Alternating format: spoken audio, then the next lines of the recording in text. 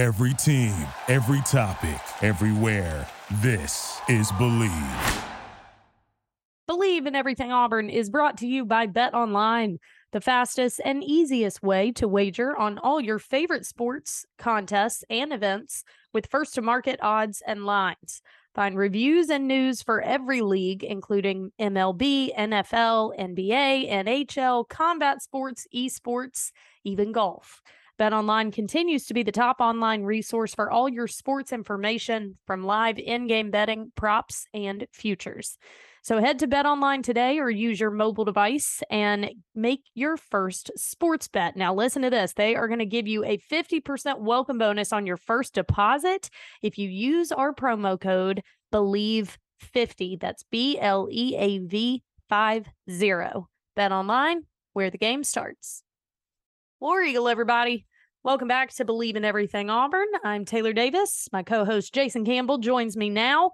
We are here to talk everything in and around Auburn athletics, and it is officially week 5, I guess. I'm losing track already. It is far too early for me to be losing track. Here we go. Week 5 of college football season, and the Tigers head into the 5th and final home game of this initial stretch of season and are coming off a win? Question mark? Coming off a win, on the scoreboard. Morally, I'm not entirely sure. And so Jay and I are going to talk about it all, break it down for you, and get you geared up for what's affectionately been called the Tiger Bowl as of the last few years.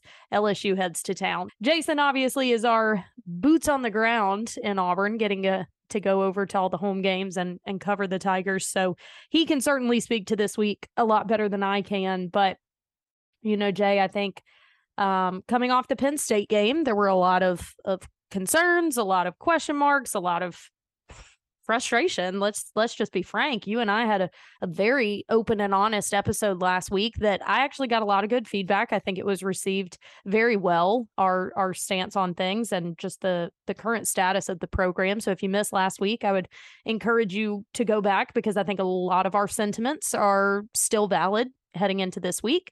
But if we're just looking at this Mizzou game, obviously a 17-14 win over the Missouri Tigers in overtime, you've got your 1-0 in SEC play, but there is more on film to correct than to, feel like you can check the box just yet. It's almost like Auburn ended in a tie. You ever been part of a tie in a game where you feel like, did I win? Mm-hmm. But I really don't feel like I lost. You just kind of like in wonderland. Yeah. You just feel like just a weird space. And that's what it kind of felt like after that game on Saturday. When you think about watching the game and Auburn came out, hot start, jumped right on them. We hadn't created a turnover on defense all year, and all of a sudden we created a turnover with the Derrick Hall interception, and then it helped set up a short field for the offense. Then we go in, we score another touchdown. Now we're up 14-0. You're like, okay, here we go. Penn State game, those first 2 drives were 3 points. And you saw how that came back and bit us later in the game. But when you think about this game, we get up 14-0 and we got the momentum and we're rolling. And then it seemed like all of a sudden everything in the second quarter went total opposite in the first quarter. Mm-hmm. And it almost like we reverted back to the second half of the Penn State game. And then we go in at the half and we do the same thing this week. We get the ball to start the second half and we 3 and out. And then we end up punting.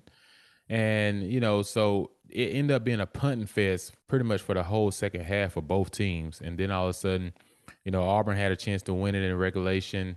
They didn't do it. And then Missouri had a chance to win it in regulation. They missed a chip shot field goal. And then you're like, wow. And then we get into overtime and, we had a tight end kind of open for a touchdown and we missed him by a yard. And then we end up getting a chance to kick a field goal and go up by 3. I'm just like, oh my goodness, like a roller coaster. And then all of a sudden Missouri gets the ball. At this time, we scored 3. So you're still not just fully confident that we can hold on to this thing. Or you don't know if they're going to get a field goal and send it overtime or they're going to score. Mm-hmm. And then you see the guy breaks through the line of scrimmage and he's going towards the touchdown. You just like, oh boy, this is about to be a week of what. Yep. And then all of a sudden, boom, the ball just goes rolling out. This is Jordan Hare. Weird things always happen in this stadium. It's true. And another one happened for Auburn. And I tell you what, I take this victory way over than that loss, because when you talking about getting ready for an LSU game, you need all the energy and excitement around this game as you can possibly pull up. Because coming in a loss into this game, all the talk would have been about the coaching staff and all If we this. would have even had the same coach, Right. let's be honest. So I'm just glad we was able to pull that out and get ready for a night game with a crazy atmosphere this Saturday.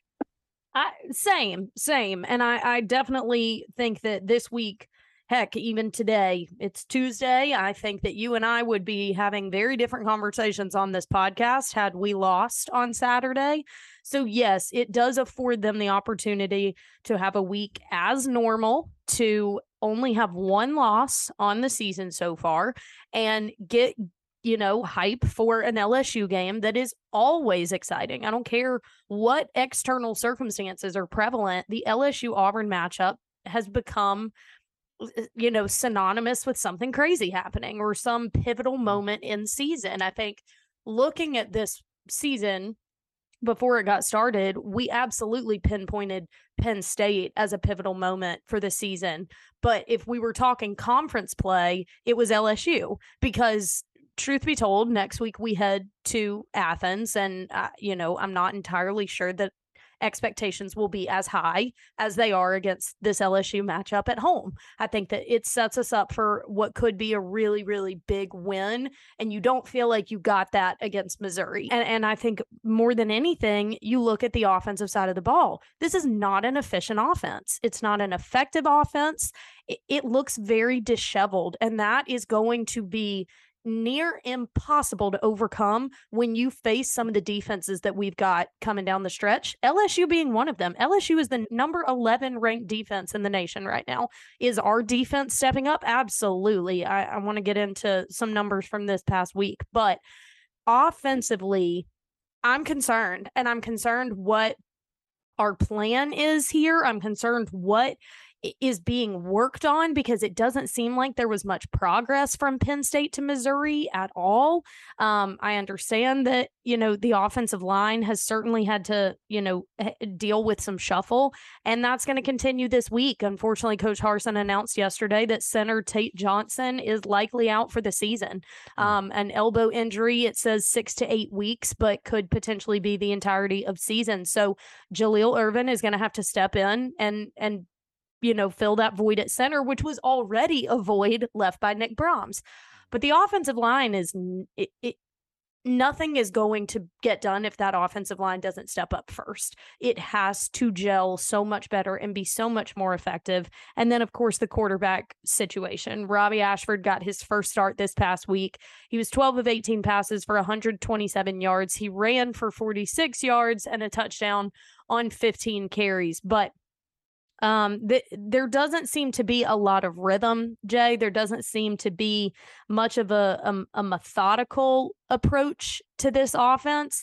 And I think even some of the play calling is confusing. So one thing I will say, Coy Moore kind of was a bright spot this week, and you have been saying like you're ready for him to kind of find his own. 74 yards, including the 3 longest plays of the game, were all Coy Moore. So there are pieces here that are just waiting for that opportunity. I get that. But what is lacking right now on the offensive side? What is preventing it from feeling like there's even a purpose to the madness? Ooh, that's the honest truth. When you think about this game, our defense, like you said, really, really played an outstanding game. I know we gave us some rush yards in the second half, but we kind of bend, but we didn't break. And if you want to take it back to the Penn State second half game, that's where our defense got wore down and they feel like they just gave up what it looked like. And then you look like in this game, they didn't give up. They played all the way down to the last second. And even on the fumble that Pete had from Missouri going to the end zone, if Keontae Scott is not hustling his butt off right there to kind of force that play, he walks into the end zone and it's game over. But because he continued to hustle, and it wasn't the hit that caused the fumble, but it was his presence right before the hit that caused the guy to try to switch the hands to put the ball in the end zone and created a fumble. So that's something that they need to show on film all week.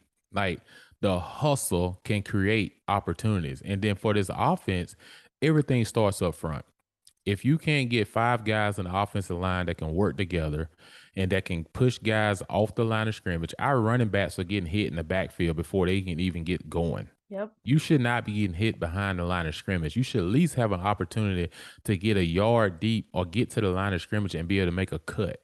Sometimes they're getting hit before they can even sniff the line of scrimmage, and you can't have that. And then from an offensive standpoint, when it comes to the passing game, I don't even know what kind of passing game we're trying to do right now. Right. And I'm just looking at our talent. I'm like, guys, we have a 6'5" Camden Brown. I've heard outstanding things about all off season, all training camp. We throw him shallow crossing routes, and we throw a go ball to Shanker. I like, why are you not throwing a go ball to Landon King and Camden Brown and these guys that can go up and high point the ball to the 6'5"? I was just like, not Shanker, your tight end on a go route. And then we throw a reverse to Shanker on the reverse. I'm just like, we have Javarius Johnson, one of the fastest guys in the SEC. He's been targeted. He's one of the top 5 receivers in the whole of SEC coming into this game. We targeted him one time. Yep. Like, so I'm just like, we have talent. So all the people talking, oh, we don't have talent at the receiver position. No, we have talent at the receiver position. I've had a chance to see it. Like, we have guys. They just need more opportunities to get involved in the game. And I can't just say, oh, is it just all the coaching? Because the simple thing it comes down to is trust. I don't think they have enough trust in the quarterbacks to call these plays. And the reason why is because I understand the first 2 games, we was a turnover machine. And we had some bad interceptions. Yeah. But like I said, sometimes you're going to have some of those until these kids can build some confidence, until you can get to the film room and be able to work on those things. But you cannot let it scare you, especially when you feel like your back is against the wall. Let it scare you from at least dialing up these plays. One thing we know Robbie's going to do is scramble. But the other aspect we need him to do is be able to sit in the pocket when he do have some time and deliver some of those passes and everything. But you got to dial them up. You can't only dial up. We ran the ball out of 19 first downs. We ran, I believe, 16 times, on first down. Wow. You have got to mix it up on first down, because that's when you get most of the defense is base defense. That's when you'll get base coverages and not get certain blitz looks. And that's when you have a chance, if you to hit a play action pass and hit some of these other things. We got to get that 8th man out of the box to be able to respect our passing game. I don't care if you got one-on-one on the outside. If he looks like he's covered and I got a 6'5" receiver, Landon King made a great catch in the Penn State game going up and high point the ball. We didn't do it again. Right. So put these guys outside, throw the ball up to them. At worst, you may get us a pass interference on the defense, but I guarantee these guys can go up and try to high point the ball. Like, it's a one-on-one play. Give them a chance. So the coaches got to schematically come up with some different things to get guys open in space, get guys the opportunity to run out the catch, give guys a chance to just make some plays and to get these 8-man boxes out of there, because on first down, we got to start throwing the ball on first down. And if we don't start doing that, like you said, we hadn't even faced the best defenses yet. Nope. Penn State was just a little bit of a shadow of what LSU and Georgia and Arkansas and, you know, some of these other teams we have coming down the schedule. So we have got to become more creative than what we're doing. I totally agree. I was actually looking at some of the offensive numbers, and they're difficult. I mean, like, Auburn's 3.29 yards per play against Missouri. It was the program's fewest in a win since the Cotton Bowl against Nebraska in 2006. Wow. Like, it's been a long time since you've seen numbers like that in a win. The Tigers have been an average rushing offense, ranking 57th nationally, 10th in the SEC, averaging 174 yards per game, and they're 73rd in yards per carry. And that's been the strength so far. And so, like, even the strength of our offense is not strong in the landscape of college football or the SEC. So we're committing to this thing, but we're not even seeing the fruits of that labor. So it's confusing where that refusal to expound on some of your offensive weapons is. I think you're dead on. It's got to be a trust thing. But how has that not been developed up until now? I mean, we're on week 5 of season. Like, if it hadn't happened by now, I don't know what they think is going to happen down the stretch that will change that. Auburn ranks 100th or worse in passing offense, passing efficiency, scoring offense, sacks allowed, and third down efficiency.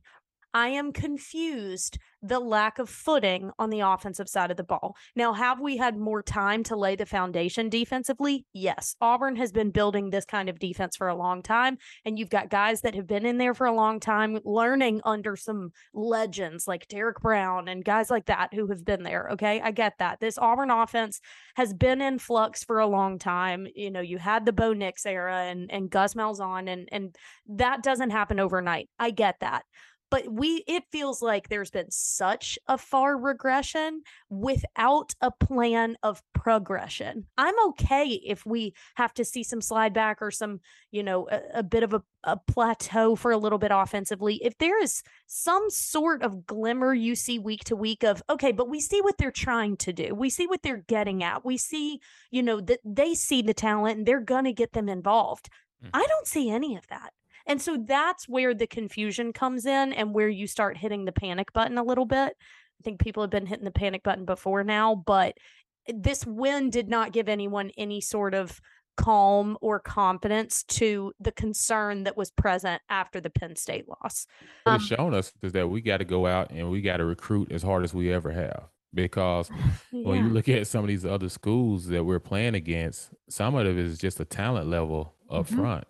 And we've been fussing about this for 4 or 5 years now. Yeah. 2017 probably was the last time we had a legit offensive line that carried us that season all the way to the SEC championship game. We had to play Georgia twice in 2 weeks.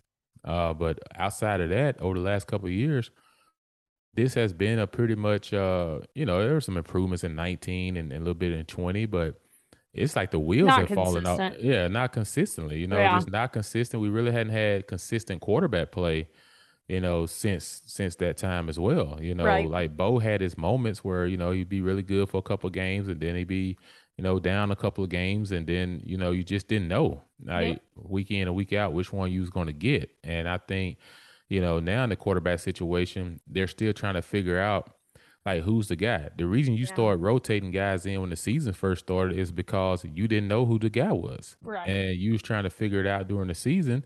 And if you want to do that, that's fine, but you need to get guys full series. I already told you, if you pull a guy out within the series, they're losing momentum. They're losing traction. And then the offensive line has no chemistry because they don't know who's in, who's out.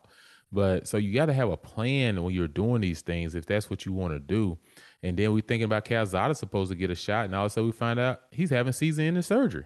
Yep. And then I don't even know if that was communicated properly. So it's just a whole lot of things that seems like that need to get ironed in, and it just all starts with just everybody just got to, I don't know, like we got to do something offensively because our defense cannot carry this team throughout the whole season and not start to wear down. Because people are just going to line up and run the ball against us. If they get ahead and get a lead, they don't have to throw the ball as much. So now they're just going to line up and just go downhill at us, and we got to hit that every single play. Guys are going to wear down. So our defense is going to have to create more turnovers, and they're going to have to get their hands on some balls and get off the fields on third downs. But this offense has got to give them some help because you're not playing Missouri every week. The defensive line did perform much better this week. They had 4 sacks, which was a season high, 2 for Derek Hall, and then 1 each for Colby Wooden and Eku Leota, guys who have really been consistent this season. Like you've mentioned, Derek Hall with the season's first takeaway, a first quarter interception after a pass breakup by Nehemiah Pritchett. And Owen Papo led the team with 8 tackles on the day, 7 of those solo stops, and then Cam Riley had 4 tackles.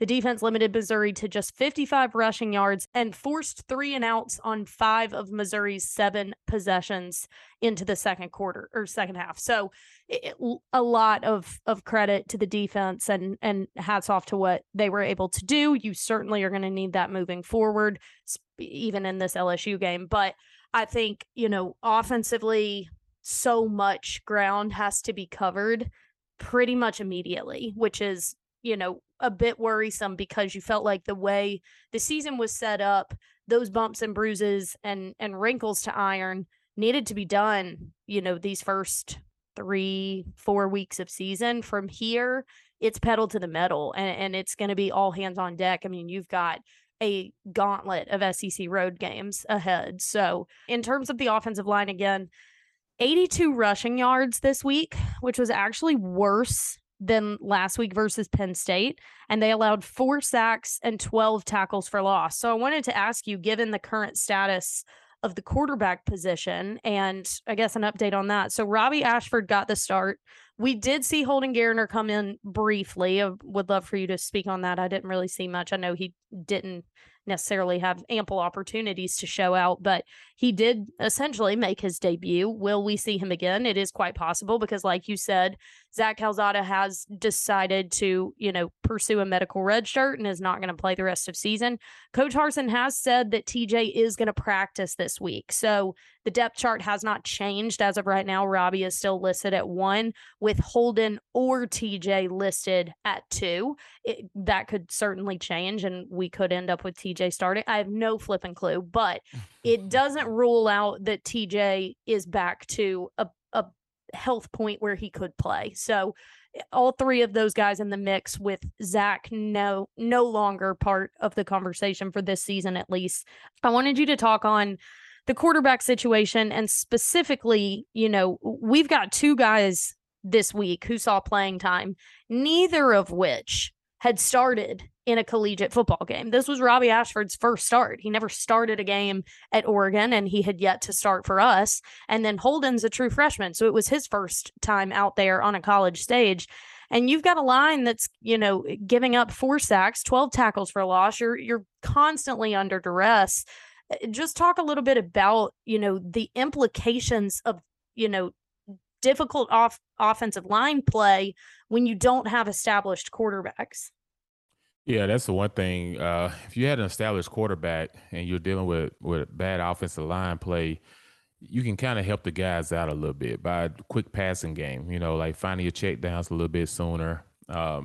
Just kind of knowing like what's some of their strengths, some of their weaknesses. And the other part of it is too, sometimes it doesn't matter who's back there if you're getting hit as often as these guys are getting hit. But when there are times to throw the ball, I think these guys become a little bit gun shy because they get hit so often. But at the same time, you still have to plant your foot in the background and deliver the football when you need to, because 7 out of 10 times when you're in a passing situation, 3 times max, you may have a pretty pocket. Other than that, no matter where you're playing, you're usually going to have to slide or move up in the pocket or throw the ball when somebody's coming down the barrel to hit you right in the chest. And that's just playing SEC football, SEC quarterback, NFL quarterback. That's typically how it is. And the thing about it, when you're having offensive line play that's struggling and then you're having inexperience at the quarterback position, it can look a little bit wild sometimes. And it can cause a lot of lack of trust. Just because you're trying to learn on the fly, you're trying to figure out what are these guys' best ability, how can they do certain things, and what's their strengths, what their weaknesses, and you don't know until they're in that situation. The thing about it, I think they were leaning more on TJ because he has the most experience out of everybody. Outside of Calzada, which we know he's now done for the season, but TJ is the guy that has the most experience. I think they were leaning heavily on TJ, but then when TJ started to have some bad turnovers, some interceptions, and then kind of being a little bit careless with the ball sometimes in the pocket when the pocket is collapsing, having one hand on it, he need to go ahead and put 2 hands on the ball. I think they're in a situation where they're like, okay, if he's turning the ball over and he's supposed to be our most veteran guy, then, okay, now we turn to these younger guys and we're trying to figure out what they can do really well. We know Robbie can run, but can we get him into some passing situation? Can he deliver a ball past 10 yards, in an accurate space? Mm-hmm. Holden Garner, he looked like a true freshman when he got in there. Yeah. And then a kid that hasn't had a lot of reps with the ones in practice. And you can tell, he's going to need some grooming. He needs reps first and foremost. So it's just, we're just in a place right now that's just, it's just hard to say because I really haven't seen this in a long time. Yeah. As far as like you usually have somebody in there that can kind of hold it while a young kid is trying to develop. Mm-hmm. But right now we're really learning everything on the fly. Mm-hmm. And this is really going to be that type of season where we're going to see, like, at the end of the season, like, did these guys grow? Did they grow enough to where you can see progress to say, okay, this may be the guy? Right. Like, It's going to be one game at a time, and our schedule is coming up as a gauntlet schedule, and it's going to show us a lot. So what do you anticipate happens this week? Do you think Robbie gets the start again? Yeah, I think Robbie gets the start. Like I said, they won the game. They get another home game against LSU, who's also struggling a little bit at quarterback position. But I think Daniels is actually coming along more as a passer. The more I continue to watch him, he's gotten better over the last couple of weeks. But I just think Robbie's going to start, and he's probably going to play a lot. If TJ is healthy enough to play, I think in passing situations, you'll probably see TJ roll into the game in some of those passing situations that they don't feel comfortable with letting Robbie have at this moment. So Right. I definitely think that's probably going to happen. I don't see TJ sitting out of this game. I actually see him probably playing some in this game as well. I just don't want to see them do the same rotation that they did those first couple of weeks. To give these kids some chance to get into a rhythm, and whoever gets hot or whatever, and you say, hey, this is his game, roll with him. This is a pivotal week. It's a night game. It's another SEC game at home. Auburn is fortunate enough to get first 5 games at home, because the other thing, we haven't seen these quarterbacks on the road and this offensive line on the road in a hostile environment. Oh gosh. So these are all been home games. So hopefully we get some momentum going in this game before we go to Georgia in a hostile environment. Oh, Lord. Yeah, that's a good point. I hadn't really thought about that. So as we look ahead to LSU heading to Jordan-Hare this week, you kind of have to prepare for a team that seems to have found their rhythm. Obviously, they started out with a very discouraging and heartbreaking loss to Florida State, really just a missed extra point away from potentially winning that one. So you never know with a new coach. And you and I talked about that game and how it seemed like there was a lot of division amongst that team, and how were they really going to put it back together? Well, it seems they have. They are now 3-1, that being their only loss to the season. They defeated Southern, New Mexico, but the biggest win against Mississippi State, who really had kind of become one of the favorites to be second in the SEC West behind Alabama. So, coming up with that win was huge.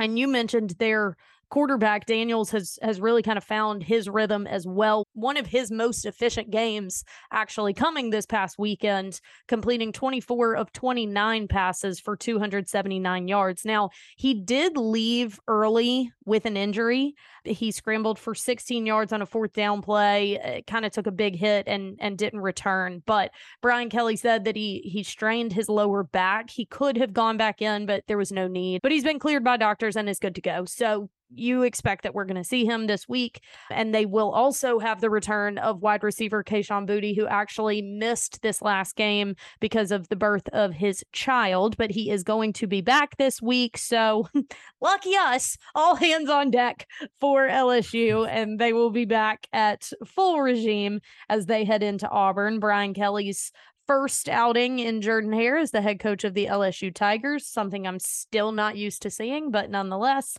it does feel like they are kind of finding their rhythm, their footing, their identity. This is a team that always comes in with high energy. It's a team that flies around to the ball. They challenge you, they contest you.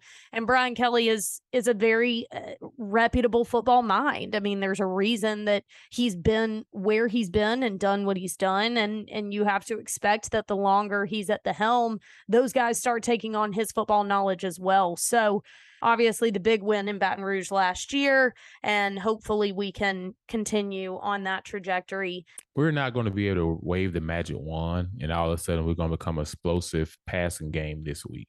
No. LSU defense is like you said, ranked 11th nationally, and they have some elite players on that side of the ball. Their secondary is always a really good secondary. DBU. Right. And their receivers now, you almost call them wide receiver U. Yeah, as well. man. But in time with Coach Kelly that things will start to get better. And they gave him a 10-year contract. So there's no speculations. Like, they know exactly this is the progress that it's going to take a little time. In our situation, because previous years has not been our best and we've struggled, it makes everything a lot more pressurized.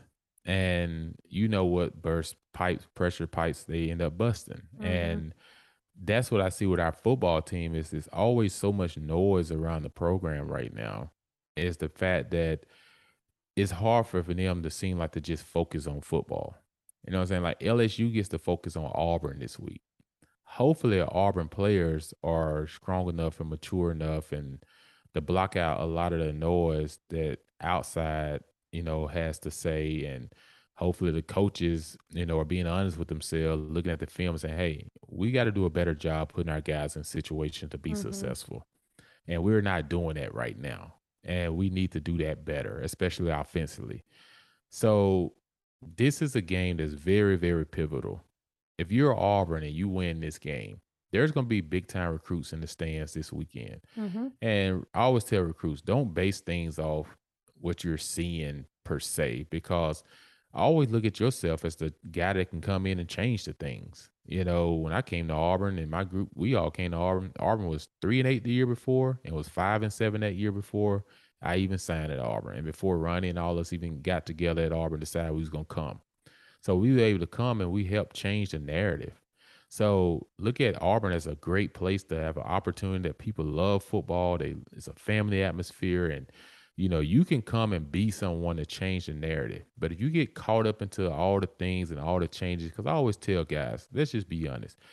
It doesn't matter if you have a position coach. Your position coach is not trying to stay a position coach. He's trying to be a coordinator one day. So you may go through some change, but you look at from this standpoint, though, you do need some excitement around your program to entice young kids. And this is the thing I'm saying. We can't go out there and look like Penn State in the second half in this ball game, because it can do a lot more damage to us than LSU coming in here if they lost to us or if LSU beat us. Like sometimes it's how you win and how you lose. And if we show up this Saturday and we play hard-nosed football and we grind this thing out and you're able to pull out a victory, you looking at yourself like, man, we're 4-1 and we haven't even scratched the surface yet of being a football team that looks like an Auburn football team. Right. But if you go out there, you get pounced on, the noise gets louder. And the only way you can control the noise is about what you do between those lines and in between Jordan Hare on a Saturday. When you get a chance to come together as players and coaches and be on that sideline and you go out there and you grind it out together. That's the only way to change the narrative. Otherwise, it's just hard. We live in a day and time where people want results. If you I always say NFL players, you're going to ask for the money, you better be ready to receive what people expect. Yeah. So it's the same way in college. Like we all expect more from the program. So people just want more. People just talk from frustration, which is fine. People pay money and come to the games. They're there to support and everything. And people just want to see, it's not a matter of, people just want to see, is there progress being made? Yeah. If people see progress being made, they can live with that. They can say, okay, we can live with that because we see we're not where we want to be, but we do see progress moving in the right direction. Right. I know I took a long time to get to that point, but no. And it's so valid. And that's kind of what I was getting at the beginning with this one from a moral perspective, not really feeling like a win, because when you look at a lot of it, there were steps backwards this week after the Penn State game, and your response to a loss says a lot about who you are as a team. And so that was a little bit frustrating, but there's still a lot of season to go and a lot of high profile opportunities to change the narrative. And look, we all know what the narrative is right now. And it's all surrounding this coach and his current status. And if we had lost, would he have been out? If he is out, when will they do it? When he's out, who's next? Those are the only conversations happening in season. And I would love to get your input, because I know you did go through a good bit of coaching changes and you played for a long time. And so I can imagine that you've been a part of teams on any level. I would guess that there is outside noise that you're having to deal with. But this one, this has been different it feels like it to me. This one has been one of the most public, and with no one is sugarcoating this. No one is, tiptoeing around the subject. Like, it is out there and it is all anyone's talking about. And it feels like everything that this team does fuels the fire of that conversation. And so I'm curious, from a player perspective, I get coach speak all the time. You have to block out the outside noise. Well, how the heck do you do that when the noise is deafening? Like, this is at a different level, and it does feel like the writing's on the wall, and you somehow have to focus on improving your game, which clearly has some inadequacies to it. And everything that you do, say, think, breathe, it affects another man's livelihood. Like, how do you manage? Oh, yeah, that's a great question. From a player perspective, it is tough because these kids are 18 to 22-year-olds, and they're just trying to get out here and play the game and everything. But also, it's tougher because this all started back in end of January, and then it went on for a couple of months, and then it kind of went away for a little bit over the summer. And then all of a sudden it gets back to the season and it gets railed up again, where every game is almost a must-win situation. And you're playing with so much pressure. That's why I almost wish that they would just say, hey, because of this, because anybody that you really, really want, no matter what happens, you can't really get them to next year. Right. After the season, and then we haven't even hired our AD yet. We have an interim AD right now.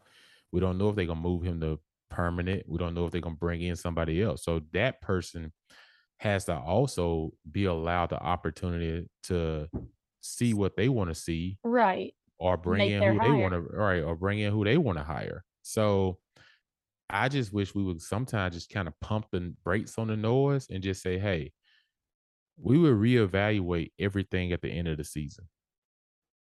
That way you kind of take the pressure off the kids. You kind of take the pressure off the coaches, because it's not just Coach Harsin that's coaching. You got to think about all these assistant coaches. Coach Harsin gets a big buyout. He gets a major buyout. These assistant coaches don't get no huge buyouts. So they have families just like everybody else. It's been talked about for so long. And it does weigh on the players in a way. Yeah. And it weighs on the assistant coaches in a way. Because let's be honest, if you fire Coach Harsin today, who's going to step up into the head coaching role? Because no one on the staff right now has had head coaching experience. Yeah. We understand there's a lot of noise around the program. We are in an evaluation process. We should be in an evaluation process. You should always feel like you're in an evaluation process. We are a major university that wants to win in a major program. So, but you can come out and just say, hey, we're going to let the season take place. And at the end of the season, we will evaluate where we see our program moving forward. Yeah. From that standpoint.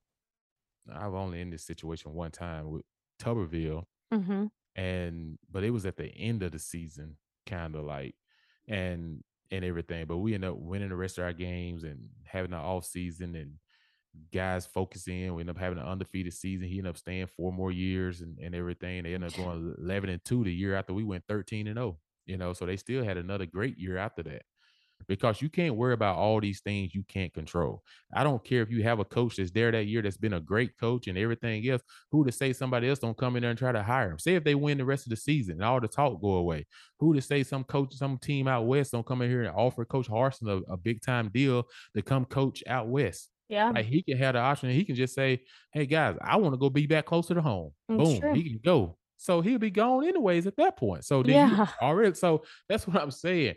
Control things you can control. Stop trying to control things you can't, because position coaches, I had a different coach every year as an offensive coordinator at Auburn. Yeah. And I was still blessed to be SEC Player of the Year. I was blessed to be a high draft pick. I was blessed to play a long time in the NFL. Had I just been focused on the coach and not focused on my craft, I wouldn't have been able to do that, because every time something happened, I'd been caught up into what's happening instead of caught up into the bigger picture. So true.